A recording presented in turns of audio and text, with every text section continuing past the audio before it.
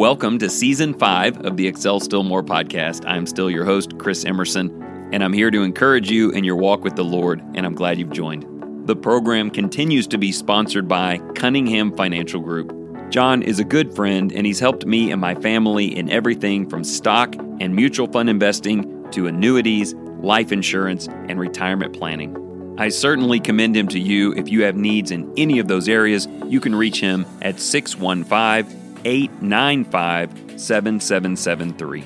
Thank you again for your ongoing encouragement and support. Let's get started. So today we're going to turn our attention back to the book Sacred Fire by Ronald Rolheiser. I did an episode a few weeks ago called The Holy Longing that dealt with the first part of that book, specifically as it pertains to young adulthood from puberty up into your early 20s, the different unique challenges that we face at that age, and several key spiritual things that need to be growing along with everything else. I'll take just a moment and remind you about the 3 distinct stages of life laid out in that book. The first one is called essential discipleship. This is the struggle to get our lives together. And as I just noted, we used an episode trying to help young people pull their lives together that is optimistic and joyful in the present, but is also preparing you for the largest portion of your life, the second stage, which is called mature discipleship. For most of us, this will represent the largest portion of our life, and these are the years of our lives where we are supposed to be moving from the struggle to get our lives together to addressing the struggle to give our lives away. All of that compassion and justice we were seeding into our young people in the previous episode is supposed to grow into a charitable, selfless, giving life. We accumulate goods, we accumulate free time, we accumulate wisdom. We use our youthful energy and optimism to push through barriers and bring all of that together. But to what end? To hoard it for ourselves? No, that has never been God's plan. Mature discipleship is learning what it means to give those goods away, that time away, to share that wisdom you have accumulated for the benefit of others. The truth is, this is a lot harder for some of us than others. Maybe you're like me. You used your younger years building and accumulating and forming, but something was missing in your heart during those same years. And so now, if you're like me, you're reading the Gospel of Luke or the book of James or basically the Bible in general, and you're learning that God has blessed you immensely so that you can be able to share. And yet, maybe that sense of sharing just doesn't come as natural to you as it does to others. As I say that to you, it reminds me of a sermon that I preached quite a bit last year, and I'm sure it's in an episode somewhere, where I talked about the story of the Good Samaritan. There are 3 categories of people in that story. First of all, there are takers. These are the robbers who assaulted the man. Second of all, there are givers. That's the Good Samaritan. He gave his time and attention and money to help someone he did not know. I believe this world has takers in it and also incredible givers, but I also believe they represent small percentages on opposite ends of the scale. I'm convinced a great many people are in that third category. You know, the priest who walked by on the other side of the road and the Levite who did the same. They were neither givers nor takers, they were keepers. They are the people who would say, I will pray for you and I certainly wish you the best, but I'm going to keep my time and I hope that yours goes well. I'm going to retain my energy for myself and my family, and I pray that God supplies great energy to you. I'll keep my money. After all, I worked hard and built this life, and I'll pray that God puts money in your hand, everything that you need to get back on your feet. I think I've confessed this before, but without the power of the Holy Spirit in me, that is exactly the category I would be in. According to Rolheiser's progression, I would be someone who looked back at the early stages during essential discipleship, where I was seeking to connect to God and putting my life together, and I would take some pride in the way that has come together. But because I didn't properly seed compassion and justice for others along with it, I tend to settle into what's mine is mine and what's yours is yours. But having gone through this process of reading through the New Testament every 260 days, a chapter a day, Lord willing, until Jesus comes back, it has become crystal clear, even without Rolheiser or anyone else's book, that mature discipleship requires changes in me so that I can give this life away. Instead of just walking you through the parable of the Good Samaritan and saying, go be more like that, I think today I can share with you 3 little stories in the Gospels to help you and help me on this pathway to pursuing mature discipleship. Now, on its surface, that very phrase challenges you to be humble. It is easy to settle into this idea that if you have obeyed the truth and you worship at the right place and you're a good person, that you are, in fact, mature. And look, I'm not here to challenge that with you. Maybe I should change the title to Pursuing Maturer Discipleship. Or maybe you can let me off the hook by simply saying, let's excel still more. Really quickly, to wrap up the full cycle of the Rolheiser book, remember it starts with essential discipleship, the struggle to get our lives together, then mature discipleship, the struggle to give our lives away, and ultimately I hope to present an episode on radical discipleship, the struggle to give our deaths away. That connects to the principle of what Jesus did and apostles and prophets did. They offered everything, and they made the offering of themselves their greatest gift to God and others. But I guess I look at it this way: until I can learn to more deeply share my time and energy, my wisdom and goods with others, I've got quite a bit of learning to do before I'm ready to just give my death away for the sake of the King and his people. So let me share with you 3 stories from the Bible today that have been very helpful to me. And if you're interested in hearing them read or hearing other passages that complement these ideas, this is in fact one of those lessons that is also a sermon. I really do want to thank you, by the way. It's Friday, and the degree of difficulty on this Pursuing Mature Discipleship sermon has been a little more than usual. So I'm using you as an opportunity to test out some of this application in a 20-minute cut-to-the-chase kind of way. And then, Lord willing, I'll get to present the sermon on Sunday, and this episode will release the next day. So I share all of that to say that if you want a deeper biblical dive into this text, then you can go to the Lindale Church of Christ YouTube page, and you can watch the sermon there. Okay, 3 stories, and I'll tell you all 3 right here up front. I want to talk about the 2 men on the road to Emmaus in Luke chapter 24. On the day that Christ was raised, they were walking away from the city of Jerusalem. We'll talk about that. The second story is from John chapter 6, where the people have gathered to be fed, and Jesus starts feeding them truths that are way more than they can digest. And you might recall that most of them leave. Jesus asks Peter if he too will leave, and we'll talk about his answer. And then we'll finish with the story of the Gentile woman who begged Jesus to heal her daughter. Jesus refused initially, but then her faith effectively led to him expanding his ministry beyond the Jewish people to help her as well. Each one of those has something within it that I need you to see. So let's start with the first. The 2 men on that road leaving Jerusalem were discouraged. They thought that Jesus was coming to establish his rule here upon this earth, and yet instead he was crucified and placed in a grave. Their hopes had been dashed. To them, crucifixion was failure. Jesus appears to them. They do not know it's him. He asks them about that. He chastises them pretty directly and then reveals from Scripture that the death of the Messiah is the exact plan, and that, pertaining to the point today, the Messiah's greatest achievement was found in taking that lowest place. They end up sitting down to dinner, and he reveals who he is and then disappears. They recognize that the death of Jesus was a victory, and his resurrection has proven it, and so they return to Jerusalem to speak to the disciples. Listen, there's no doubt that Jesus being raised from the dead, appearing to people, and then ascending into heaven is an incredible series of events with eternal implications. But it seems to me that Jesus appearing to them was not to say we finally got to victory, but to validate that the crucifixion was a great victory. It was Jesus' willingness to achieve full self-sacrifice that has the deepest and most lasting impact on the lives of believers. Jesus did not assume some rule on earth after his resurrection.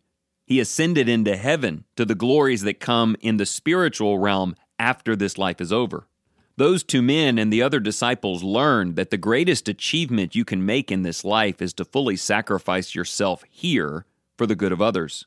His resurrection didn't prove that if you make a few big sacrifices here, you'll get it all back and you'll have great glory here on this earth. Instead, it proved that if you learn to give yourself entirely to the good of others in this world, there is a great glorification coming in eternity. The apostles got this perfectly because after they watched Jesus ascend, what did they do in mature discipleship with the rest of their lives? They gave up those lives. They effectively pursued the pathway of Jesus to martyrdom for the sake of what was eternal. They embraced the idea of the upside-down kingdom, where true greatness within that kingdom is defined by the depths of your service to others. Like Jesus did on the cross. It's interesting to note that on Sunday, Jesus did not set up for us to celebrate his resurrection and ascension, though they are mighty and they prove a great many things. He wants us to remember the sacrifice. He wants us to connect to greatness so that we can learn what it means to be great. So here is a first thought, something those two men learned and we need to learn as well. First of all, there is great glory in the cross. But secondly, pursuing kingdom greatness in your life is found in emulating the pathway of Jesus and ought to be defined and assigned greatest value by that which you sacrifice for the cause. I just don't know if I've always thought like that. I knew that's what Jesus did, but was I supposed to do that too? As the disciples learned, that's exactly what they did. Point 1, growing in discipleship is accomplished through fuller, holy self-sacrifice. Glory comes after. Okay, file that idea away. We will return to it at the end, and let me take you to story number 2. You remember in John 6 that disciples were following Jesus because they believed in him, but also because he was filling their bellies. Jesus finally looks at them and says, "Here's what I want you to eat. I want you to eat my body, and I want you to drink my blood." This was a powerful statement about the depths of discipleship. It carries ideas of taking Jesus in, being filled with him, nourished by him, and completely dependent on who he is and what he provides. But most of the followers did not understand what he was saying at all. All they knew was it didn't mean actual bread. And so it says most of them turned around and left him. It's interesting to me that he looks at Peter and says, "You're not going to leave also, are you?" And I'm guessing here a bit, but I think he did that because Peter likewise had no idea what Jesus was talking about. That's not a far-fetched statement, by the way. Very often, Peter did not understand what was happening, what Jesus was doing or saying. Peter did not often or even frequently have clarity on Jesus' meaning or demands. But he did understand this: "To whom shall I go? You have the words of eternal life." Peter learned a lot more later and became more refined in his speech, but early on, all he knew was Jesus is the Messiah, the Son of God, and that salvation is found in him. He was often so confused that he thought what should happen was the opposite of what Jesus said was going to happen. But his faith was deeper than his understanding and his emotions. His faith was a decision to side with Jesus no matter what. That is the second requirement for mature discipleship: a deep, intense trust, even if you do not understand, even if you cannot explain something, even if it doesn't make sense to you. It feels like Christianity today is about doing the things that Jesus says that make sense to us. When he says things that are super challenging or difficult, like sections in the Sermon on the Mount, we just label them as figurative or generic. Or when there are issues with Jesus' teaching on hell or the behavior of the Israelites in the Old Testament, and it just doesn't align to our sense of what is holy or moral, well, some have just stopped following God altogether.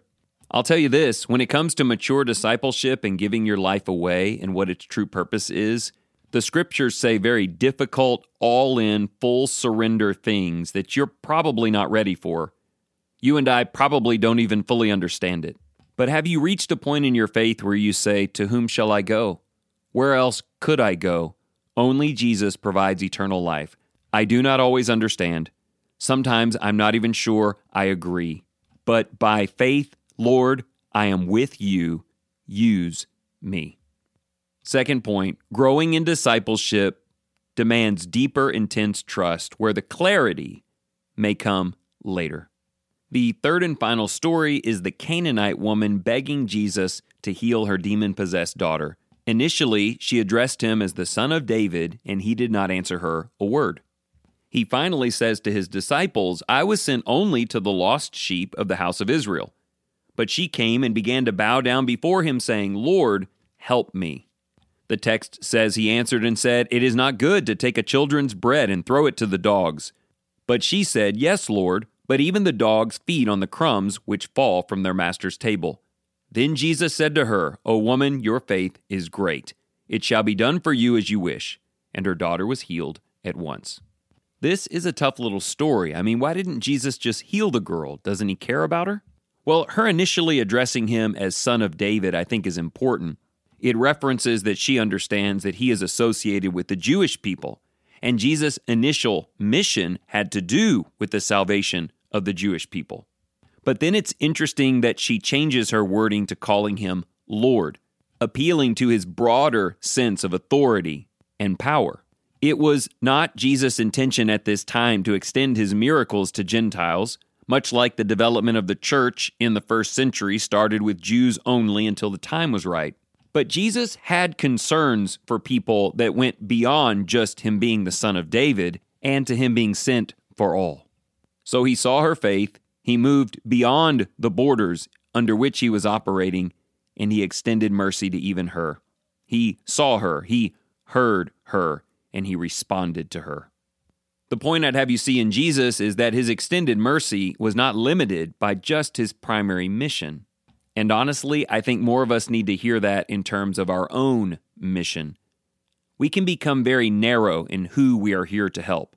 We consider ourselves Christians here to help Christians, which is a primary concern, and the Scripture teaches us about that, from churches organizing funds to help needy Christians to Galatians 6, which talks about doing good primarily to the household of the faith. Sometimes we restrict our patience and charity to our family, people who have been charged to us as our children or grandchildren. Maybe we refuse to see that there are others beyond that scope that God puts in our lives who are pleading for some form of help or guidance. I'm not in any way insinuating Jesus did anything wrong. He had a primary focus that was godly, but he had a heart that could expand when needed. I think the question I'm asking myself is, do I have a heart that can expand when needed? I think of my responsibility as a brother, and I connect that to Christians, but do I understand my responsibility as neighbor, which connects me to anyone and everyone that God puts in front of me who is seeking something from him? Ultimately, I'm talking about a lack of evangelism among God's people, the country club mentality instead of hospital. And I could just preach a sermon saying, hey, let's go be more evangelistic. Let's get out there and help people in the community. Let's look for those who simply know that they're lost, and let's show them the way. But you cannot do what you are not maturing to be able to do. So this story is asking you to grow into a closer look at Jesus, who altered his words and will that day to seek and save the lost, even the dogs looking for crumbs off the corner of the table. Point number 3, you and I need to grow in discipleship through a better understanding of our wider, always active mission. The work is the people. The work is all people. So to wrap this up, these 3 principles have hit heavy on my heart, and I'm excited about how they can actually change my daily behavior. It started with this idea: I want to grow and become a more mature disciple. I need to see some benefit from the struggle to give my life away. How can I do that? Growing in the understanding of 3 ideas. Jesus' greatest achievement was found in his lowest place. And my life is about embracing that I need to be on that same journey to fuller self-sacrifice. Glory comes later. Paul did not understand all of the words of Jesus, maybe not even many of the words, but Jesus' fullness and will is always going to be more than I can fully comprehend. By faith, I will not let that be an interruption or a stumbling block. I need to grow to deeper, more intense trust, understanding that if it be God's will, clarity will come later. And then lastly, may you and I take that sense of fuller sacrifice, of trust even if we don't have understanding, and use it to expand our scope beyond just our family and fellow believers, but to even someone like this Gentile woman, to even a neighbor or a stranger, from a place of Christ-like compassion. I'm already starting to make decisions and commitments in my life that I've always wanted to make, but I didn't know how. But I have found what to pray about and the motivation to change in these 3 simple stories. I pray that they are a blessing to you as you are pursuing mature discipleship.